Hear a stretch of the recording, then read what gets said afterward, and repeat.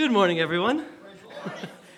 I was running around like a crazy person. If you're still hanging with us online, we appreciate that. The internet just stopped working at the church. So just like at home, you have to go home, you have to go back, and you got to reset the router. You know, you've unplugged things, but you know the drill.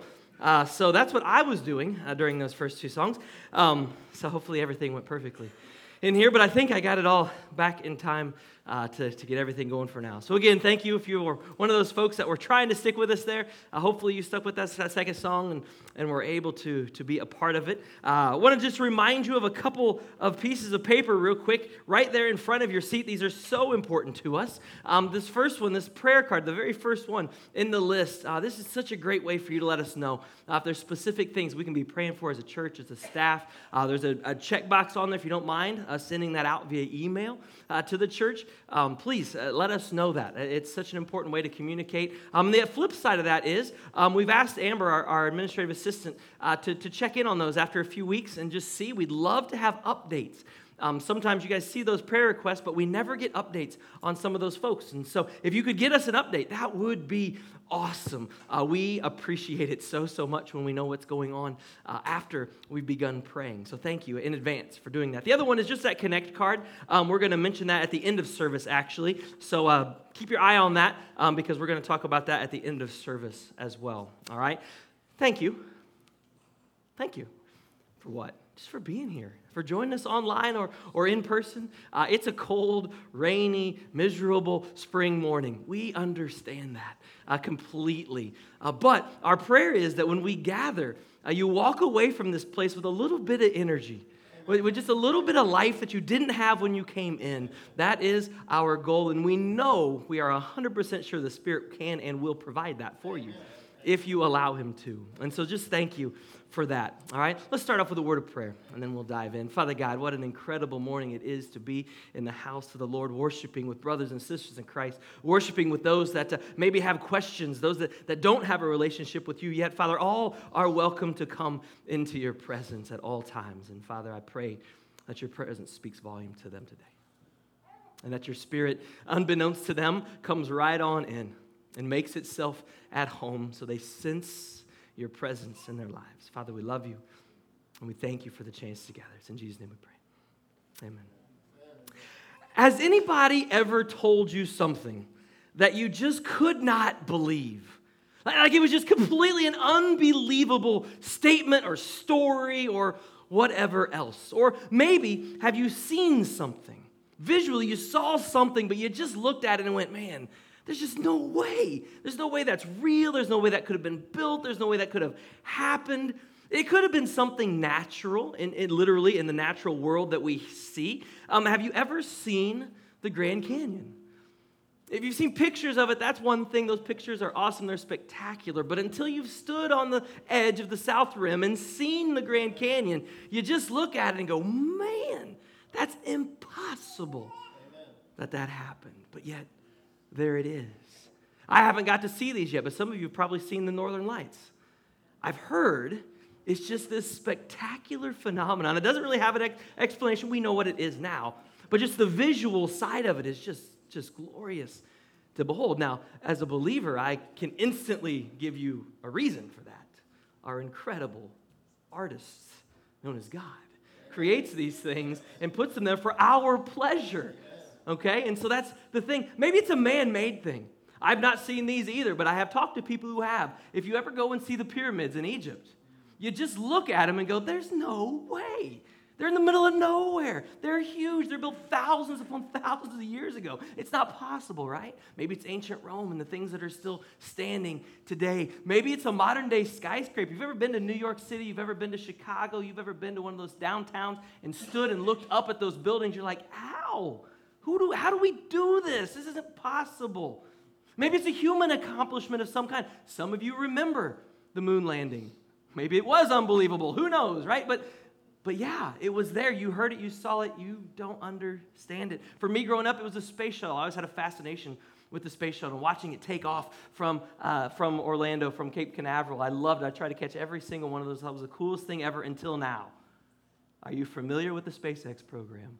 If you're not, watch this video. If you have never seen one of these things happen, these giant rockets, way bigger than the space shuttle, take off, But then those things that are pushing that thing up in the air come back down to earth.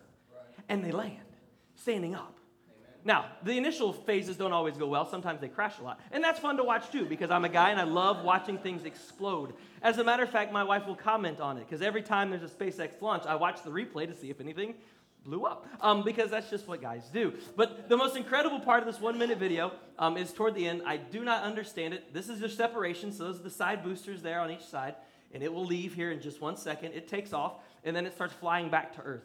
They literally just drop it, and at the right time, they kick on some little bitty rocket engines, and they stand it straight up on end, and you'll watch it fall right back to Earth here in just a second. It is a phenomenal thing, okay? Whether you like SpaceX, whether you like Elon Musk, whether you like all those technologies, whatever, think of it this way. This is the mind that God gave us. These are the abilities that we have on planet Earth to do incredible, literally unbelievable things. Now, I think this looks like CGI, but it's actually real when you watch those rockets drop literally back down to Earth just like they took off. It's an incredible phenomenon. If you've never watched it, I want to go see that live in person. I just haven't got to yet. I'm going to, though. I want to so bad. It's so cool. Now, some of you are like, I don't really care. I'm not into rockets. Well, I'm sorry. It is the coolest thing maybe I've ever seen man-made on planet Earth. Maybe it's developing a vaccine in under a year. Regardless of what you think of the vaccine, that's not what we're talking. We're talking about the technology, the minds that it took to put those things together to make something like that happen. Maybe it's something as unbelievable as the Cubs winning the World Series. That happened just a few years ago, so you can no longer say, I knew I was going to get that from Mike. You can no longer say that that's not possible, right? Because it happened in our lifetimes. Now, our real young kids, well, you may never get to see it, but the rest of us did. It's incredible, right? Maybe it was a life event.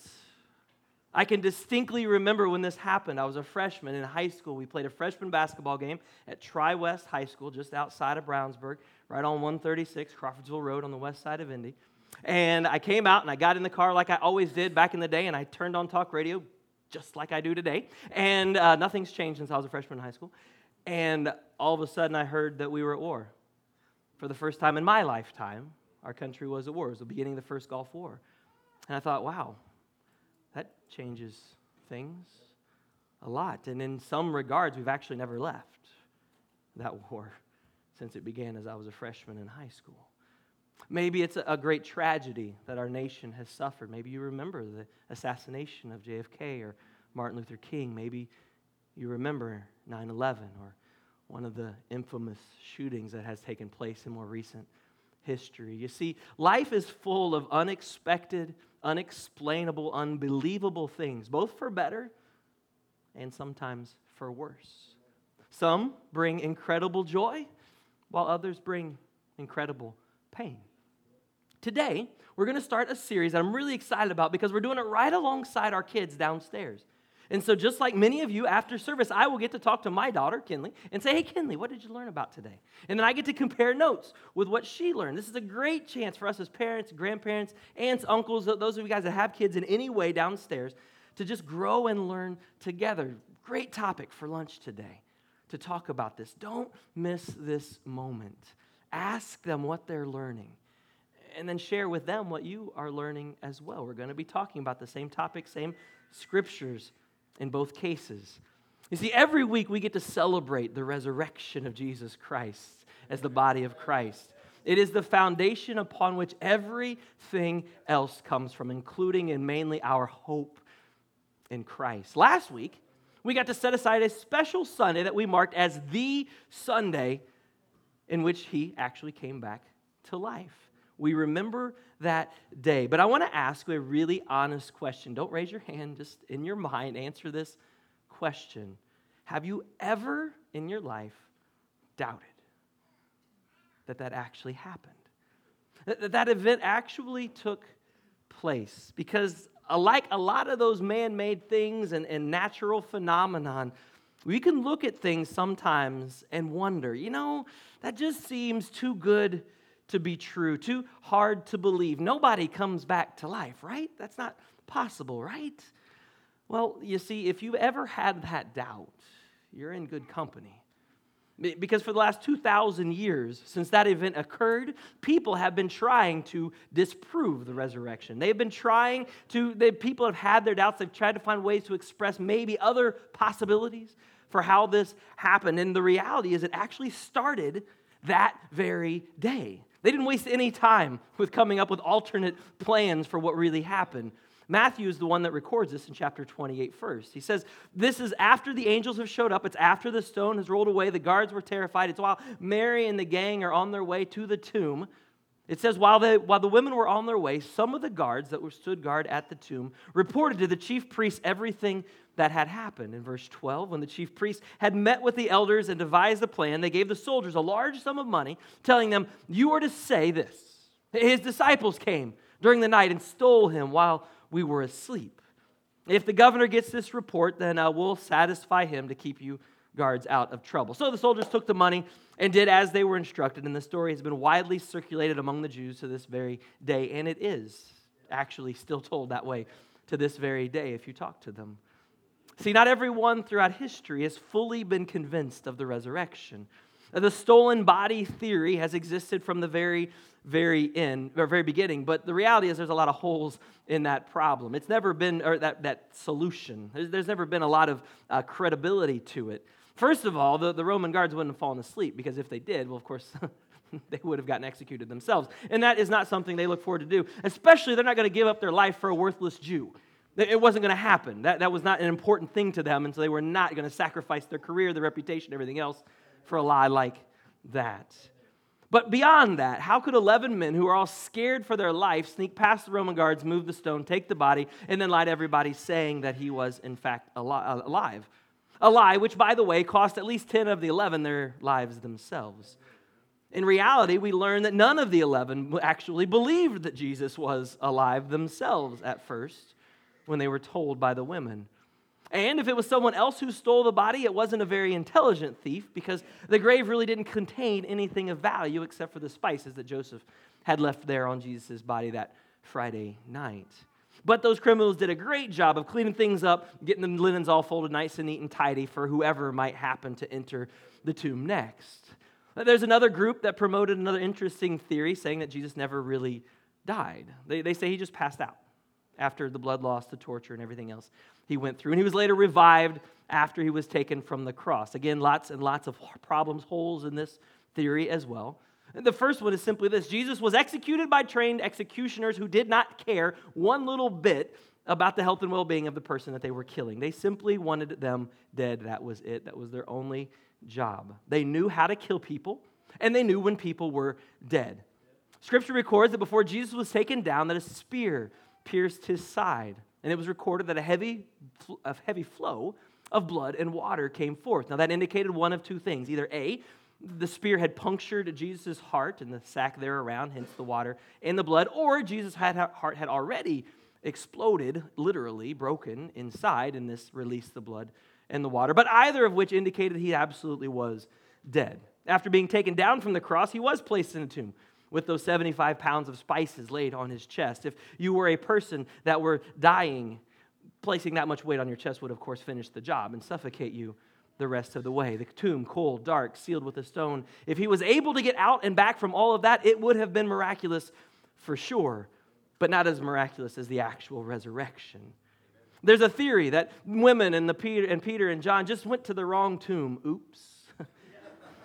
That's hard to believe for a lot of reasons. The main reason is because this wasn't a public tomb. This was a private tomb. It wasn't amidst a whole bunch of other grave sites. Plus, Jesus' tomb was marked with that very large stone and some guards on duty as well. They certainly would have remembered it. The last kind of one is the hallucination theory that all the disciples just believed so much, so passionately that Jesus was going to rise from the dead that they all hallucinated all these appearances that Jesus had. Well, now modern psychology tells you that individuals don't experience the same hallucinations at the same time, so that's not possible at all. But we also know that none of the disciples expected Jesus to rise from the dead, so that wouldn't happen. They never understood what Jesus was telling them. The Gospels also record that Jesus shared a meal with them. He ate with them. He allowed them to touch them, and that is very difficult for a hallucination to actually do. The final theory for today is just this: that it's all just a myth. a legend created by the disciples where they added in just enough historical fact to make it believable.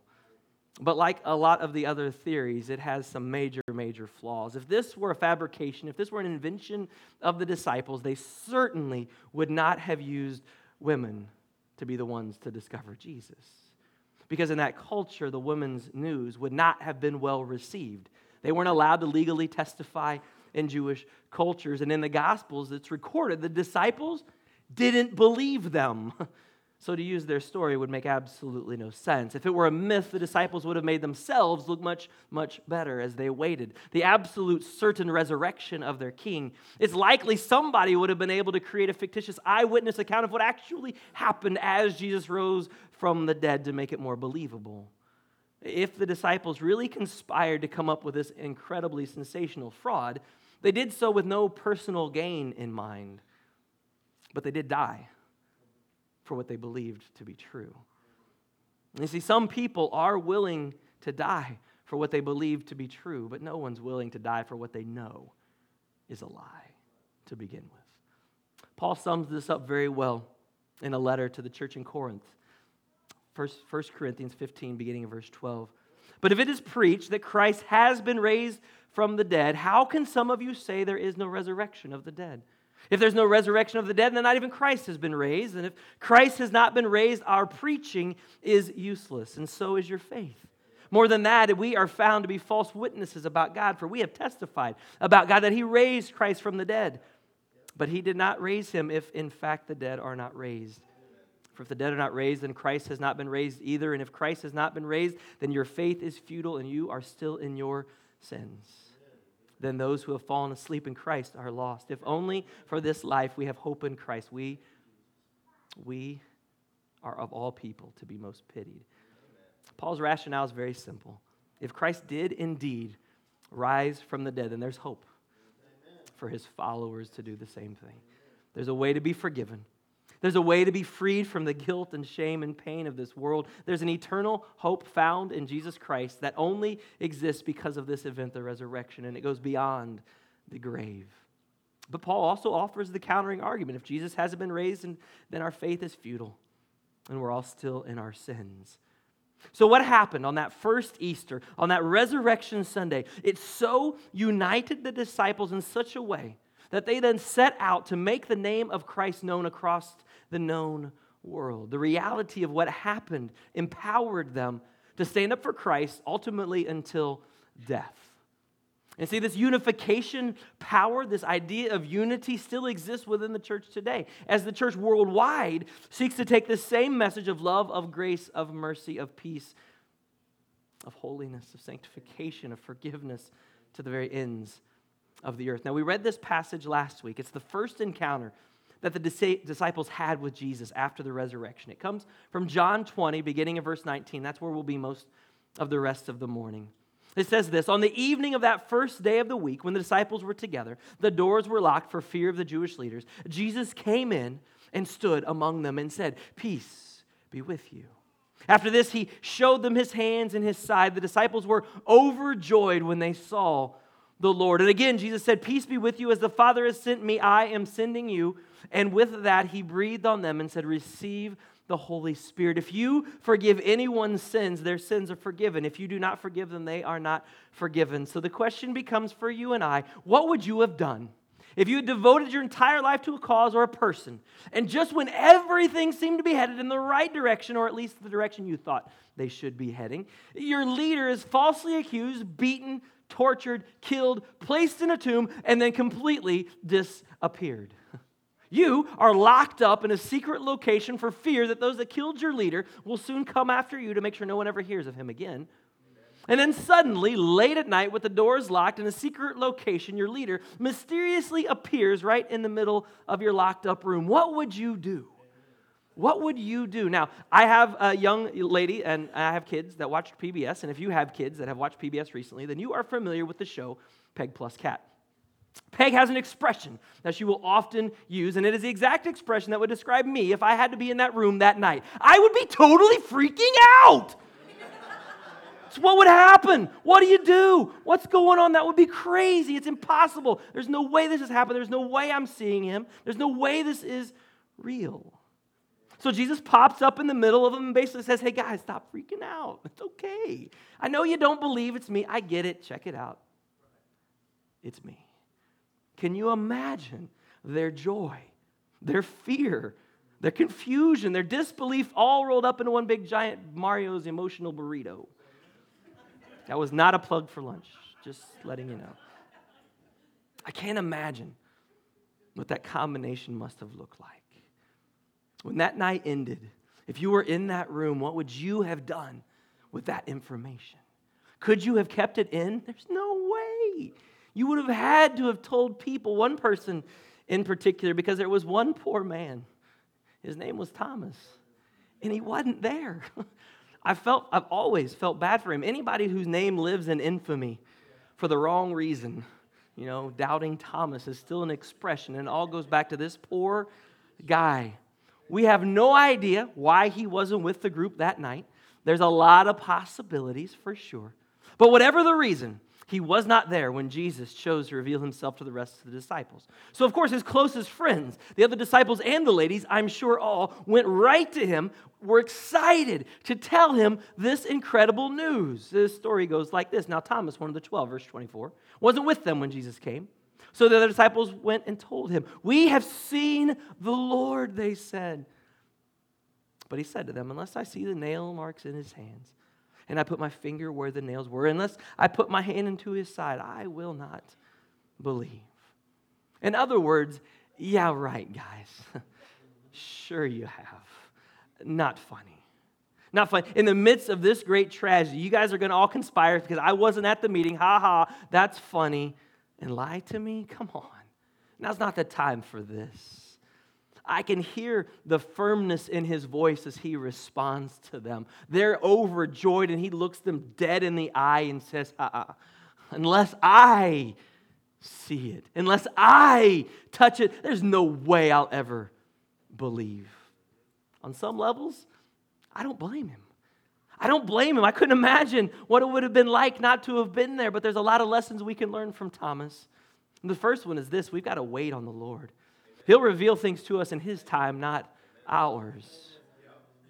And secondly, we got to believe by faith. Something Thomas refused to do in that moment. In verse 26, the story continues. A week later, the disciples were in the house again, and this time Thomas was with them. Did you catch that first line? A week later. A full week went by, maybe even 8 days, with the disciples and the women trying to persuade Thomas of this truth. This would not have been a joke to them at this point. They would have been hardcore serious about trying to share this incredible good news with Thomas, and he refused to believe. The passion that would have come out of those people as they're trying to persuade Thomas to believe. Can you imagine what that would have been? You've seen Jesus, you know Jesus, and he doesn't believe, and you're trying to persuade them. The question for us today, do we have that same passion? When we're trying to tell someone about the Jesus we know, the Jesus who has saved us, and they don't know him and they don't believe, do we share it in this same way? Trying to persuade, trying to convince them to believe he is risen. He is risen indeed. The doors were locked. There they are again. And in comes Jesus standing in their midst. Peace be with you. He looked right at Thomas and said, put your finger here. Put your hand here. Stop doubting and believe. Amen. Thomas responds in the only way he could. My Lord and my God, you're alive. Now, I like to envision Thomas not having to ask here. Jesus comes in, he knows what Thomas has thought. He goes right to him. But I envision Thomas, when he sees him, immediately falling to his face, repenting in a way. My Lord and my God, I can't believe I didn't believe everyone. I had no reason to lie to me. It is true, you are alive. And on a side note, I bet Thomas never missed another meeting. I'm just saying, you never know what might happen if you're not there. Jesus went on to say to Thomas and the others, because you have seen me, you believe. But blessed are those who have not seen and believed. He looks at them and says, guys, of course you believe. Here I am. I'm right here. I'm eating food with you. It's very believable. But he looks ahead even to us today and says, hey, but I know that there's going to be those come along that haven't seen the physically resurrected Jesus in real life, but yet they believe. And blessed are those to those of us who weren't actually there to see it. Church, you and I might not have seen the man in person. Probably we didn't. But have we experienced his presence in our life? Have you seen the work of his hands in this world? Has he healed you personally? Because he has me. Has he brought you through a struggle? Has he rescued you? Has he shown you mercy and grace and forgiveness? You have a story to tell. And there are those around us, there are those watching online, there are those you work with, that you interact with every day that have questions, that have doubts. And your story might be the thing that helps answer their question, conquer their doubt, bring them to hope and peace in Jesus Christ in these troubled times. You see, there are cards on the seats around you. We really, really, really want you to participate in what we're doing there. We're going to record your story of 2020 and how God brought you through 2020, what He revealed through you in 2020. There are still people right now living in 2020. They have not escaped the prison of 2020 yet. We have the key. His name is Jesus. He will release them from that prison. And your story might be them picking up that key. So will you share it with us? David will get in touch with you. Just fill out that form, put your name on it, just a brief little, hey, this is like the highlight of it, so we kind of have an idea coming in. And we're going to record that. We're going to put it together nice and neat and put it in a package for Sunday service on May 2nd. But we can't do it without your story. We had a couple people last week turn in cards. We did have a couple, but that's not enough. We need more. And we want to continue to use your stories. If we got 30 of them, we got 50 of them, we got 100 of them, we're going to continue to use those stories throughout the year because every one of you have a story to share. And we're not going to make you stand up in front of everybody and share it. Even better, right? Even better. Church, our faith, our belief in the resurrection is what unites us. It surpasses every single other doctrine, tradition, cultural difference that might exist between myself and any other believer on this planet. The resurrection is what makes us one in Jesus Christ.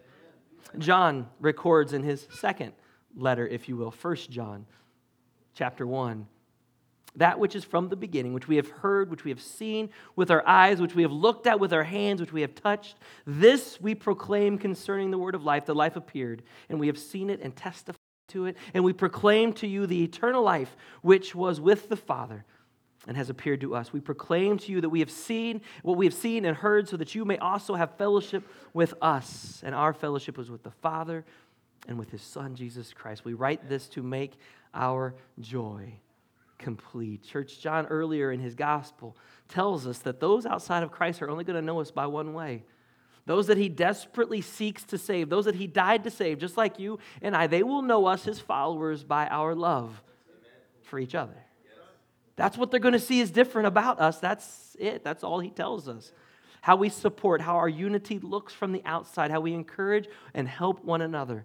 The way we love and the way we care for each other.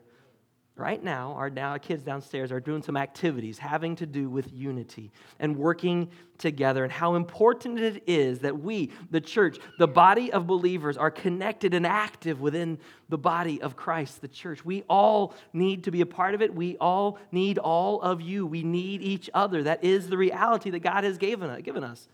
Whether you're a first-time guest or you're joining us online right now, or you're a long-time member here at Berea, we need you. There are so many ways you can get involved and participate in the life of the body of Christ and help us, a body, reach out to those in a dying world all around us. This is a family. And we've all got to contribute in the ways that God has designed us to contribute. I told you a minute ago, there were those cards, those connect cards. We desperately want to connect with you. And it's an awkward beginning. We know that. It's hard to make that first connection, but I can assure you it's worth making that first connection. We want to meet with you. We want to talk to you. We want to tell you about the church. We're not perfect, no way, no how. Absolutely not. But we would love for you to partner with us in our imperfection. As we look for new ways, new opportunities to reach out, as we look for new ways to serve those even that are here, new ways to reach out to our kids, new ways to worship and love our Jesus. You may have the ideas, you may have the gifts, the skills, the talents. God has prepared you uniquely to serve within this body. You are not here on accident. There's no chance in life at all. You've got to know and understand that, and we need you. And for some of you, that step might be the first step. It might be accepting Jesus Christ as your Lord and Savior. That doubt needs to go away. We need to embrace the resurrection and submit ourselves to Him through baptism. I'll say it every week. The water is 84 degrees. It's beautiful. It's lovely. Can't wait to get in it with you one day. Maybe it's been a tough year. Maybe you're just now getting back into the fold. You're just now getting back into the Word. You're just now getting back into a regular prayer life. You're just now getting back into the church. And you're like, man, this last year was tough. And you just need to lay it before God. We will pray with you today, right now. Come on down. We'll separate right over this side and just pray with you. That God will continue to restore and heal you. You will experience His love in new ways in this new year. Don't miss out on a chance to connect with Christ in this way. We love you so much. Even though we're just getting to know so many of you, we want you to be a part of the family of God. And if it's here that He's chosen, awesome. If it's elsewhere, that's cool too. We don't care. We just want you plugged into the body of Christ and serving alongside your brothers and sisters. Father God, as we close this portion of the service out, we are reminded of the certainty of your resurrection. Father, people have been trying to disprove it for centuries, millennia at this point, and no one's yet been able to do it because it happened. Amen. And Father, we believe. If there's those among us that have struggled with that disbelief, they struggle to believe, then Father, don't allow them to handle that struggle on their own. I pray that they seek you first and foremost, and that you direct them in the path of someone that can encourage them, someone that can help them overcome their fear and their doubt of who you are. Father, if there are believers here today that have struggled through this last year and feel that disconnect with Christ, but you've brought them back into this place or to join us online, then Father, I pray that they feel that connection with you maybe like they haven't in years. You make yourself real to them. Reveal yourself to them today. And if there's somebody here that can help them on that path, I pray that you point those two in the same direction so they can meet up and pray together. And Father, if there's those that are here that long for a body of Christ to be a part of, to serve in, to devote themselves to, then I pray that maybe this is the location. And if that's them, then maybe they come forward today and officially declare that they would like to join us here in this body of Christ. As imperfect as we are, Father, we don't count on anything of our own. We just depend fully on you. You can make our wrongs right as long as we're pursuing you. Father, we love you. We thank you for your presence here this morning. It's in Jesus' name we pray.